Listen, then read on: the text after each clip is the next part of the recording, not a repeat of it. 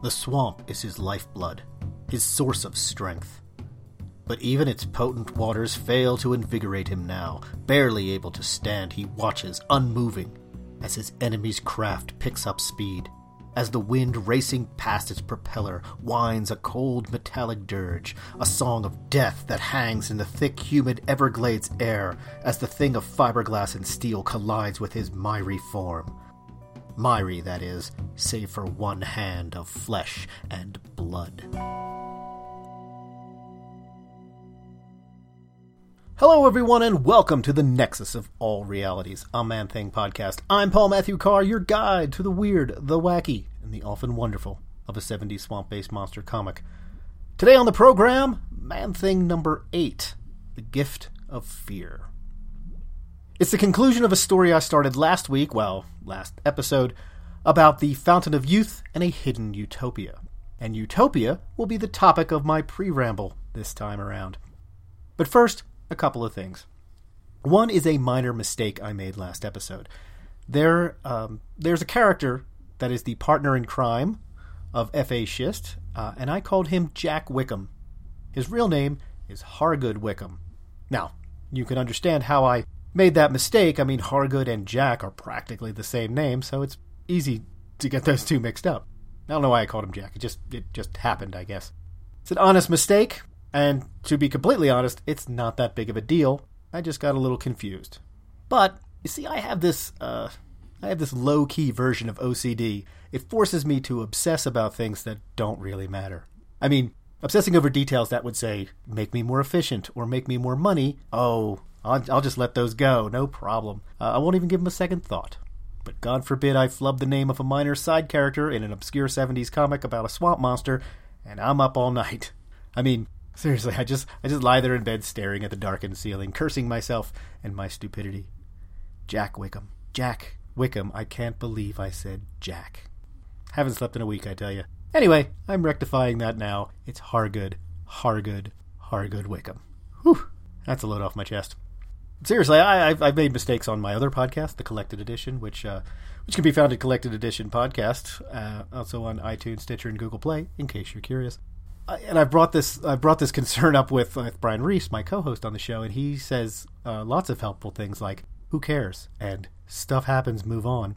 But seriously, move on? Move on? How can one move on when you got a name wrong? I mean, at one point on the Collected Edition, I said that Aquaman Death of a Prince included 34 issues, when in fact it includes 25 issues.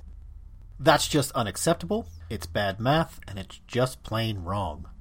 Well, more sleepless nights, I guess. So anyway, to be perfectly clear, Hargood Wickham. Also, on a different note, I've received some really great comments recently, some nice things being said about the program. One in particular from Jason Atomic, who sent me an email with some encouraging words and some nice artwork featuring Man-Thing and Howard the Duck. That was really awesome. Thank you, Jason. And Jason also brought up the fact that last week was the 11th anniversary of Steve Gerber's death. Now, I did know this was happening, and I had thought about doing something, a special episode of sorts, a eulogy, I guess. But the more I thought about it, the more I realized, well, you know, I'm actually doing a podcast about Man-Thing where I basically sing his praises pretty much every episode, so really, what more could I do? And personally, I mean, the anniversary of a person's death is an occasion. That's not really the word I want to use, but it's momentous in a sense. But I always felt that a death remembrance is not quite right to do. It's sort of celebrating their loss rather than emphasizing their life. I'd rather mark the anniversary of a birth or a particular publication date of an important work. Just something that's more, more positive, more alive, I guess. All that being said, I will still mention a couple of things now that I've started talking about it. Steve Gerber died February 10th, 2008. That dubious anniversary was a week ago as I record this. And I remember at the time hearing the news almost in passing. It came across one of my news feeds with a title like "Legendary Comics Creator Steve Gerber Dies, Age 60," which is way too young. And I remember feeling not sadness exactly, but just empty. Loss is the perfect word for it. Not just the loss of the man, but the loss of his ideas, of his stories, of his wit, and his unique experience of the world. I remember feeling just awful that he would never get to share that with us again. Steve Gerber's creations, the stories that he told, were a huge part of my childhood. Man-Thing, Howard the Duck, Omega the Unknown, The Defenders, and more. These things, these characters, were part of my life. They entertained me, yes, but they were also kind of a comfort. I mean, I could dream bigger because of these stories. I could be a better person because of these characters. And I know that sounds really ridiculous to some people. I mean, how could you be a better person because of an anthropomorphic duck or a gloopy swamp monster? Well, it's because of the ideas that they imparted, because of the way I was challenged to think differently about the world, to think differently about relationships, about what a hero is, about the absurdity of this world. Steve Gerber held a mirror up to this world, and what was reflected back was silly and horrific and magical. In the end, Steve Gerber did a truly wonderful thing. A thing that's more difficult than one would think. He shared his imagination. He shared his ideas. He shared his voice. He shared his stories. And when I learned of his death 11 years ago, I remember feeling that the world was just a bit more empty. But I'm thankful for the things he put in it before he left. All right, so let me take a break. I'll plug another podcast that I like, and I'll be right back. Justice League International, Bwahaha Podcast. A new monthly show chronicling the adventures of the JLI era by Keith Giffen and J.M. DeMatteis. We'll be going issue by issue in release order, tackling the core Justice League title, Justice League Europe, and the quarterly book. Along the way, we'll take time out for special episodes covering various spin-offs, cartoon appearances, the infamous TV pilot, and much more. So join me in an ever-changing roster of guest hosts as we celebrate your favorite JLI members, such as Martian Manhunter, Batman, Dr. Fate, Black Canary, Fire, Ice, Maxwell Lord, Oberon, Captain Marvel, Rocket Red, Captain Atom, Mr. Miracle, Guy Gardner, Booster Gold, Blue Beetle, Nort, and many, many more. Justice League International, Bwahaha Podcast, part of the Fire and Water Podcast Network. Want to make something of it? Utopia. In common usage today, when people use the word utopia, it generally means perfect place, or a state of being that is happiness and contentment. Sunshine, lollipops and rainbows, everything that's wonderful. There in Utopia, you can ride a unicorn while enjoying a hot fudge sundae, on a Sunday, on your way home to a house that's made of soft, cushy pillows and smells of cotton candy, where you'll play all day with your puppy and or kitten, depending on your animal cuteness preference. Basically, Utopia just means heaven on earth. That's not exactly how it was intended, however. The term utopia comes from the title of a work of satire written in 1516 by Sir Thomas More called Utopia. More was a lawyer, a statesman, a philosopher, a writer, and apparently a pretty pious fella. So much so that the Catholic Church made him a saint. So, good on him. He was also counselor to Henry VIII. That's right, Henry Codpiece himself, who eventually put Tommy Moore to death on trumped-up charges because that Henry, he was one hell of a guy. None of what I just said does any kind of justice to Thomas More. He was a really fascinating figure and worth the time to read about, but not something I'm going to go into right now because I got a swamp monster to get to. But I will talk about one particular book he wrote. As an aside, this was a really interesting time to be alive when a person could excel in a variety of disciplines. You could be a scientist, a philosopher, a scholar, a statesman, a theologian, as well as a writer of tales and fiction all at once. Well, provided you were a man, of course, but every period has its caveats. I often think that I could have thrived in a situation like that because, I like to dabble in a variety of subjects myself. I mean, think about it. Other than the constant threat of horrific violence, political upheaval, war, invasion, starvation, back-breaking toil, unsanitary conditions, infestation of intestinal worms, and explosive bouts of dysentery, I'm sure it was a lovely time to be alive. On second thought, maybe just being an independent podcaster is slightly better. At least I don't have to worry about being martyred for my unwavering stance on the importance of a comic book swamp monster. Or do I?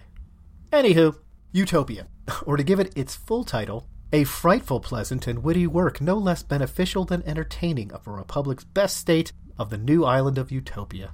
Medieval and Renaissance writers, not very keen on the whole brevity thing, but I love it. So the book is itself complicated. Essentially, it tells the tale of a traveler's visit to an island country called Utopia, that is, on its surface, the ideal state. It is very rigidly set up. There are 54 cities on the island, separated into 4 parts, that consist of 6,000 households. Each household has 10 to 16 people in it, and the population needs to be swapped around every once in a while to keep the numbers exact. They are then subdivided into 30 different households that elect a leader called a Syphagrantus. These Syphagrantus are led by a top leader called a Tranaboras, and all the leaders vote on a prince, who is essentially king for life. Again, very complicated. Feel free to forget everything I just said. The key facts are this. No one on the island has any property, and all the goods are held in common at a central location where if you want something, you just go and get it.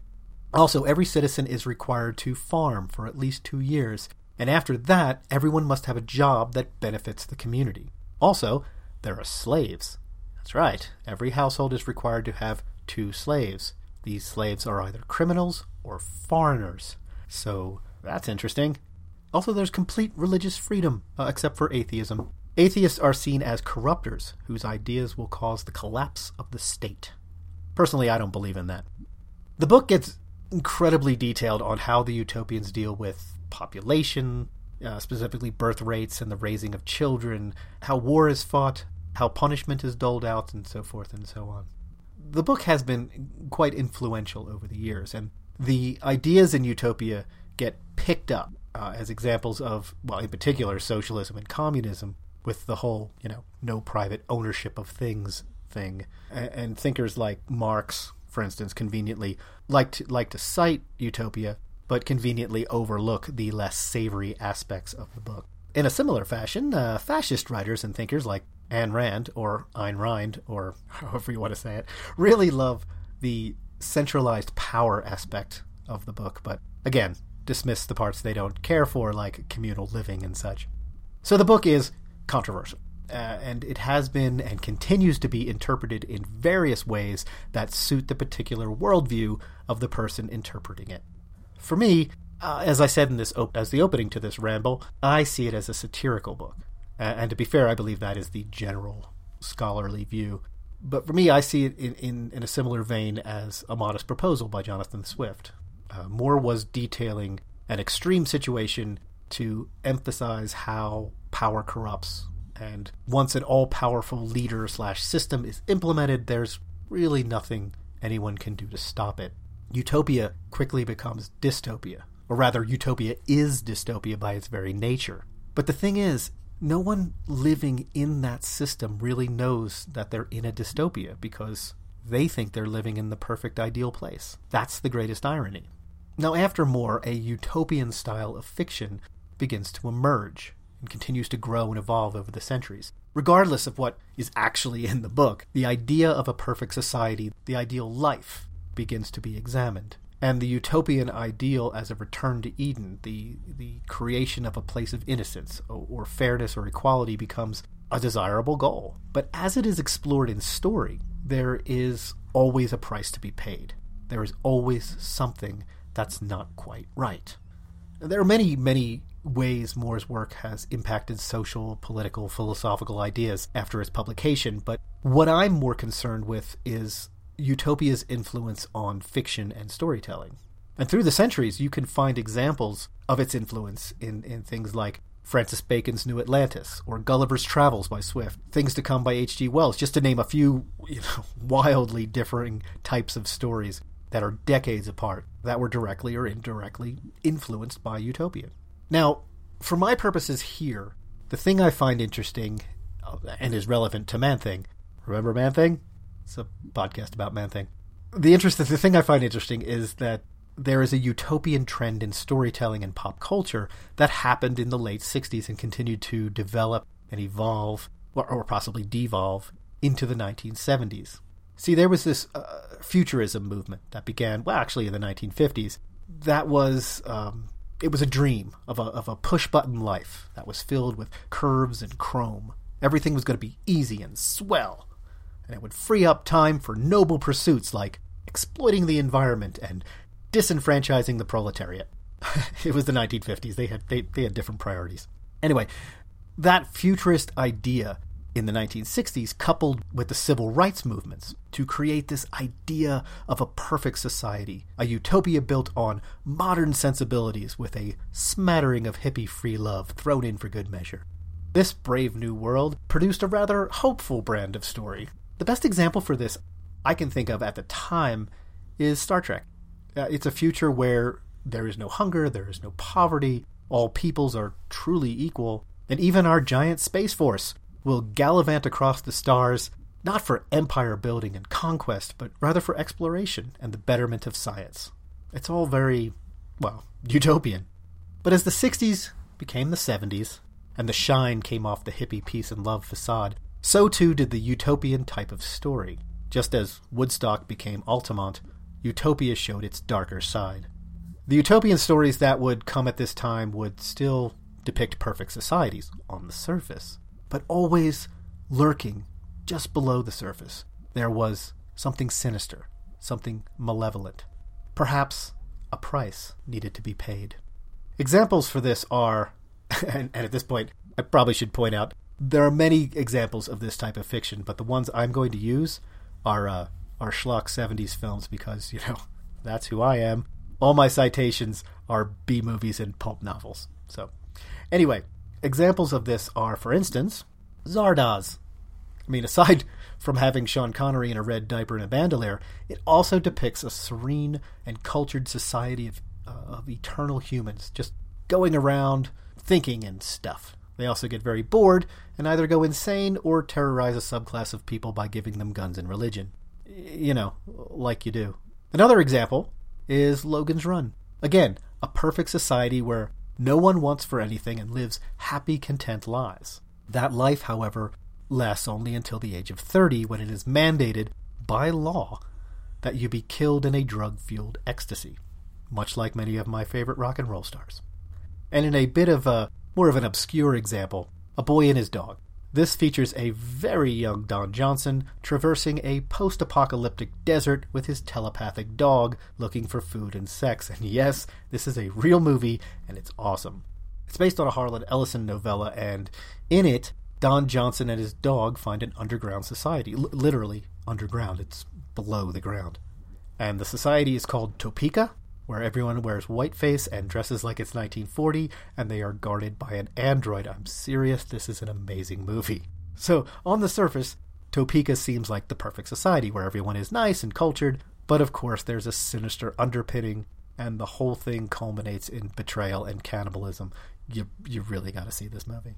Anyway, there are tons of examples of this kind of thing, from movies and novels and TV. It was everywhere. And you know what? It's still kind of around with us today, although most of what we find today is based more on the dystopian side rather than from the utopian side. Regardless, there are lots of examples.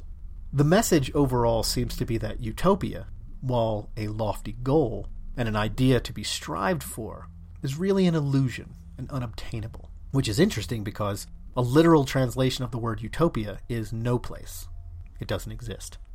So now, with that in mind, let us continue with our Man-Thing story from last episode, in which our intrepid swamp monster comes upon a utopian city deep in the heart of the nexus of all realities. Will there be something dark hiding just below the surface? You can probably figure that out by what I've been talking about for the last 10 minutes, but you never know. I might be leading you astray. But let's find out in Man-Thing number 8, The Gift of Death. Cover dated August 1974, it was written by Steve Gerber, art and inks by Mike Plug, colors by Petra Goldberg, lettered by Artie Simak, edited by Roy Thomas.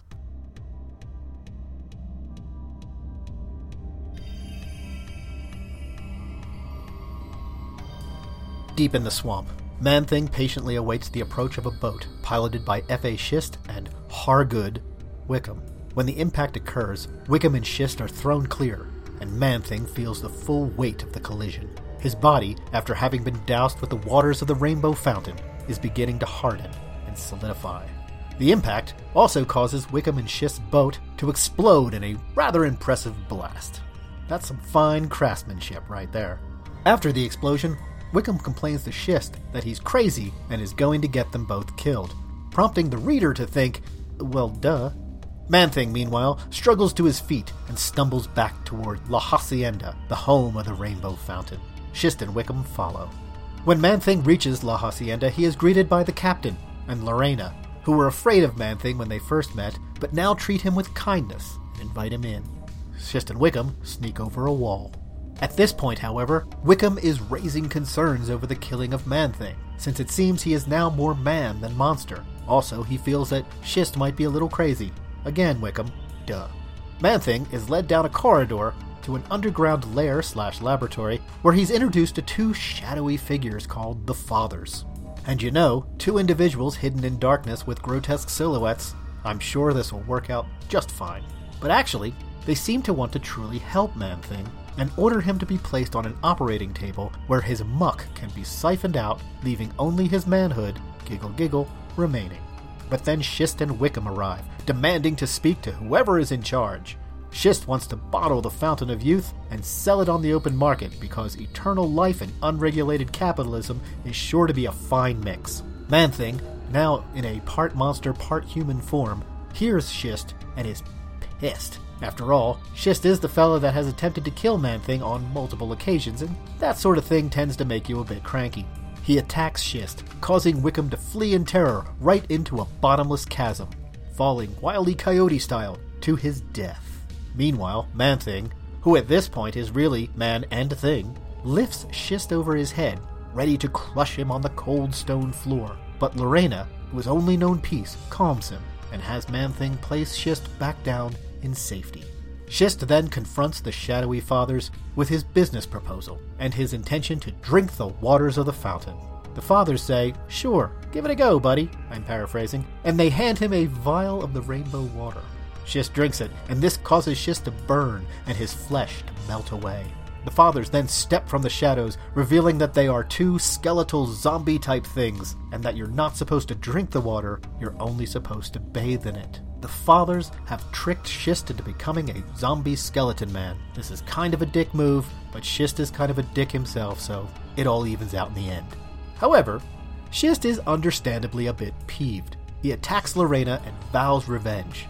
Man-Thing leaps to her defense, and a battle ensues. A battle that shatters the glass container of siphoned muck, which falls on Man-Thing, reversing the humanization process and reverting him to his previous monster form. Once this happens, Schist becomes frightened, and all who know fear burn at the Man-Thing's touch. Schist dissolves to a pile of dust. The Fathers then choose not to restore Man-Thing back to being human again for fear of him giving away their secrets. And as Man-Thing walks off sadly to resume his mindless existence in the swamp, Lorena and the Fathers have this exchange. "He would learn our secret?" "Correct, Lorena, and the cycle would begin all over again. Man is still not ready to surrender his baser emotions for the joy of eternal youth. Thus, rather than jeopardize our own tranquility again, it is best we let the Man-Thing return to his mindless existence in the swamp. Pity."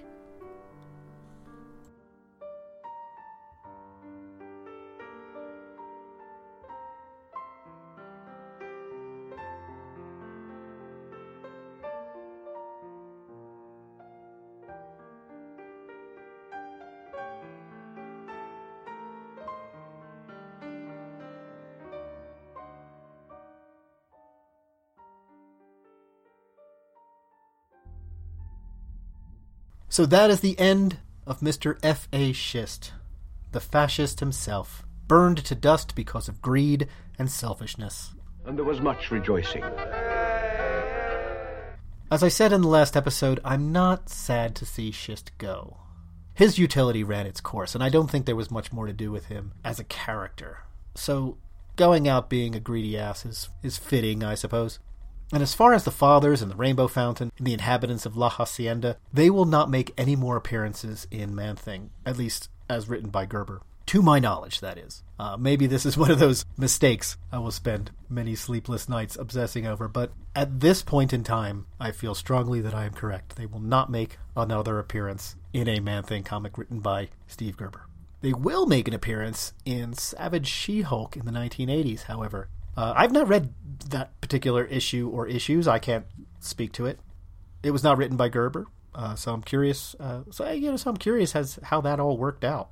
If anyone knows those issues in which these characters appear in Savage She-Hulk and what happens, send me a note or a tweet or impart your knowledge to me in some form of electronic transmission. This issue, however, Man-Thing number 8, leans heavily on traditional horror tropes, with the lab underground in a kind of dungeon and figures hidden in the shadows, potions and bubbling vats, secrets to be uncovered, and a very large hole very close to where people hang out. Why do secret lairs have bottomless caverns? It's completely unknown to me. Yet they frequently are left open and unguarded for folks to just fall into willy-nilly. Hey, I'm going to run to the bathroom real quick. I'll be back in a moment. Ah! You know, Bob, we really should put a gate around that bottomless chasm. Really becoming an occupational safety hazard. Anyway, the design of the fathers, the look of them, I like a lot, actually. It's very reminiscent of Tales from the Crypt or Creepy Magazine. Some great character design from Mike Ploog. They are scary and gross, and yet still somehow sympathetic. Just very well done. The thing I found most off-putting, however, as far as design, was the human-monster hybrid form of Man-Thing. I don't know. There's just something so unsettling about the human body with that tiny green head and his big red eyes, and the mouth tendrils just kind of hanging down over his chest. It's just not right. As for the story itself, it's pretty straightforward. Man-Thing is brought in and is given the opportunity for healing. There is an implication thrown in at the end that somehow Man-Thing's muck can restore the father's humanity, but it's not really explained, and it's hard to see exactly how that would work other than to hand wave it away and say it's, magic science. But that's not really important. The important part is that Shist arrives, and through his greed and selfishness, he destroys himself and Man-Thing's chance to be normal again. That's it. I mean, that's the whole story in a nutshell. But there are a couple things going on here that I find pretty interesting. First of all, that utopian idea. It's here. La Hacienda is a paradise. Gerber uses the comparison to Shangri-La again. Man-Thing, recall, was expelled from paradise in the last issue because of his inhumanity, but here, as his humanity is returning and he is changed, he is welcomed back and given the chance of redemption. But through no fault of his own, he allows corruption to follow him in the form of Wickham and Shist. This is inadvertent, of course, but how Man-Thing reacts to the presence of the intruders, Shist in particular, is violent, and he attacks. And yes, he's acting as protector, but it's obvious that his behavior cannot be accepted in Eden, cannot be accepted in paradise. It cannot be allowed to corrupt the innocent, epitomized by Lorena. This circular redemption arc for Man-Thing will be played out quite a bit going forward. We will see him again and again come so close to being cured, to being fixed, to having Ted Sallis reemerge. But alas, it will never be. His sad, mindless existence is the price that must be paid for the protection of the Nexus.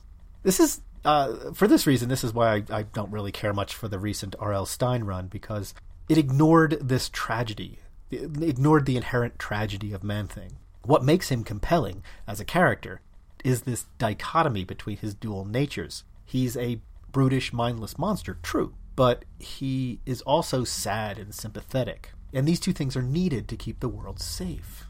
Another interesting thing here, as the story plays out, it seems as if we are going to get the standard utopia, but with a price scenario. I talked about this in today's topic, and it has all the trappings. Beautiful, lovely, peaceful place where all the inhabitants are happy, but underneath are shadowy figures pulling the strings. And it quite easily could have gone in that direction, but no. Gerber pulls the rug out on us. The fathers are actually protectors, guiding the paradise with wisdom born of past indiscretion and greed. They have learned. The fathers were the first to find the fountain, and they did exactly what Shist did and drank the water. and this destroyed them. It twisted their bodies to skeletal red monstrosities. Now, they could have gone on to host a 1950s comedy variety show, but they chose to stay and help the inhabitants of La Hacienda. Boom! That was a red skeleton joke. You don't get those too often. And there was much rejoicing. But the thing is that Gerber sets up the traditional twist on the utopian ideal by twisting the reveal again. The monsters are in fact good guys, in a sense. I mean, they did kind of screw over Schist, but they did it to protect the city, so you can kind of forgive them for that. You could also read it as the fathers were attempting to give Schist the same opportunity that they had to become a better person. But that reading is a bit of a stretch. The interesting thing here to me is the way that Gerber is both cynical and hopeful at the same time. The overarching metaphor here is that, well, humanity is just awful, and they're not, and we're not ready to return to paradise, that our baser instincts will ruin what is perfect. But that ideal place does exist. La Hacienda is Eden. It is Shangri-La. And it was started by two guys who were basically the Schists of their time. But through a kind of purgatory, they were able to learn the error of their ways, and they founded a perfect society. And in a way, that's really hopeful. In a way, it says that, yes, we're not ready now, but perhaps in time, after some struggle, after some hard lessons, we too will be able to return to paradise, to live a perfect life. Wow, at least that's the way I like to read it.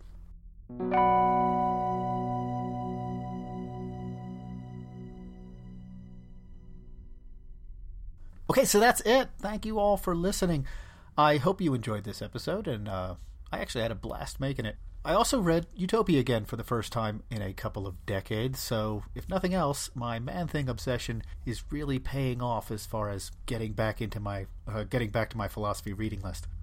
Also, taken out of context, the phrase "my Man-Thing obsession" could be interpreted in various ways, including applying inappropriate innuendo to it. Speaking of inappropriate innuendo, next time on an all-new episode of the Nexus of All Realities, it's finally here. The big one. The most inappropriate-sounding comic book title in the history of the medium. That's right. It's Giant Size Man-Thing.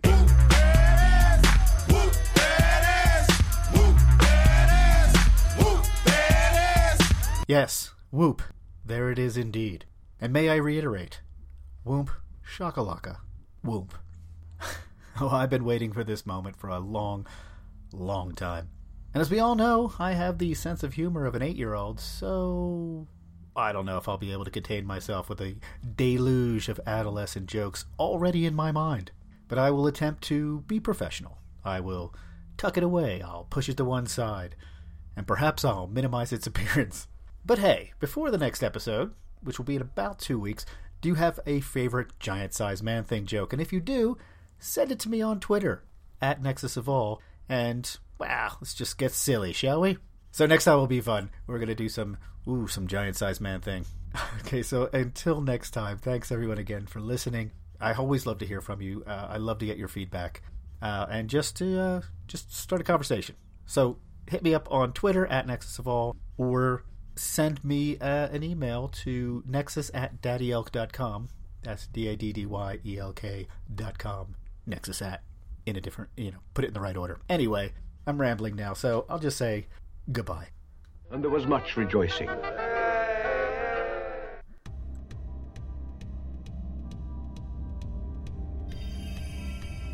You've been listening to the Nexus of All Realities, a Man-Thing podcast.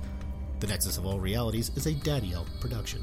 Man-Thing and all related titles are copyright Marvel Comics, and no infringement is intended. The show can be found on iTunes, Stitcher, and Google Play. And if you head on over and leave a review, I'd appreciate it, and I'll be your best friend. You can contact the show via email at nexus@daddyelk.com or online at nexusofallrealities.com and leave a comment on individual episodes. You can also connect with the show on Twitter @NexusOfAll. The Nexus of All Realities is for entertainment purposes only. Are you not entertained? Are you not entertained?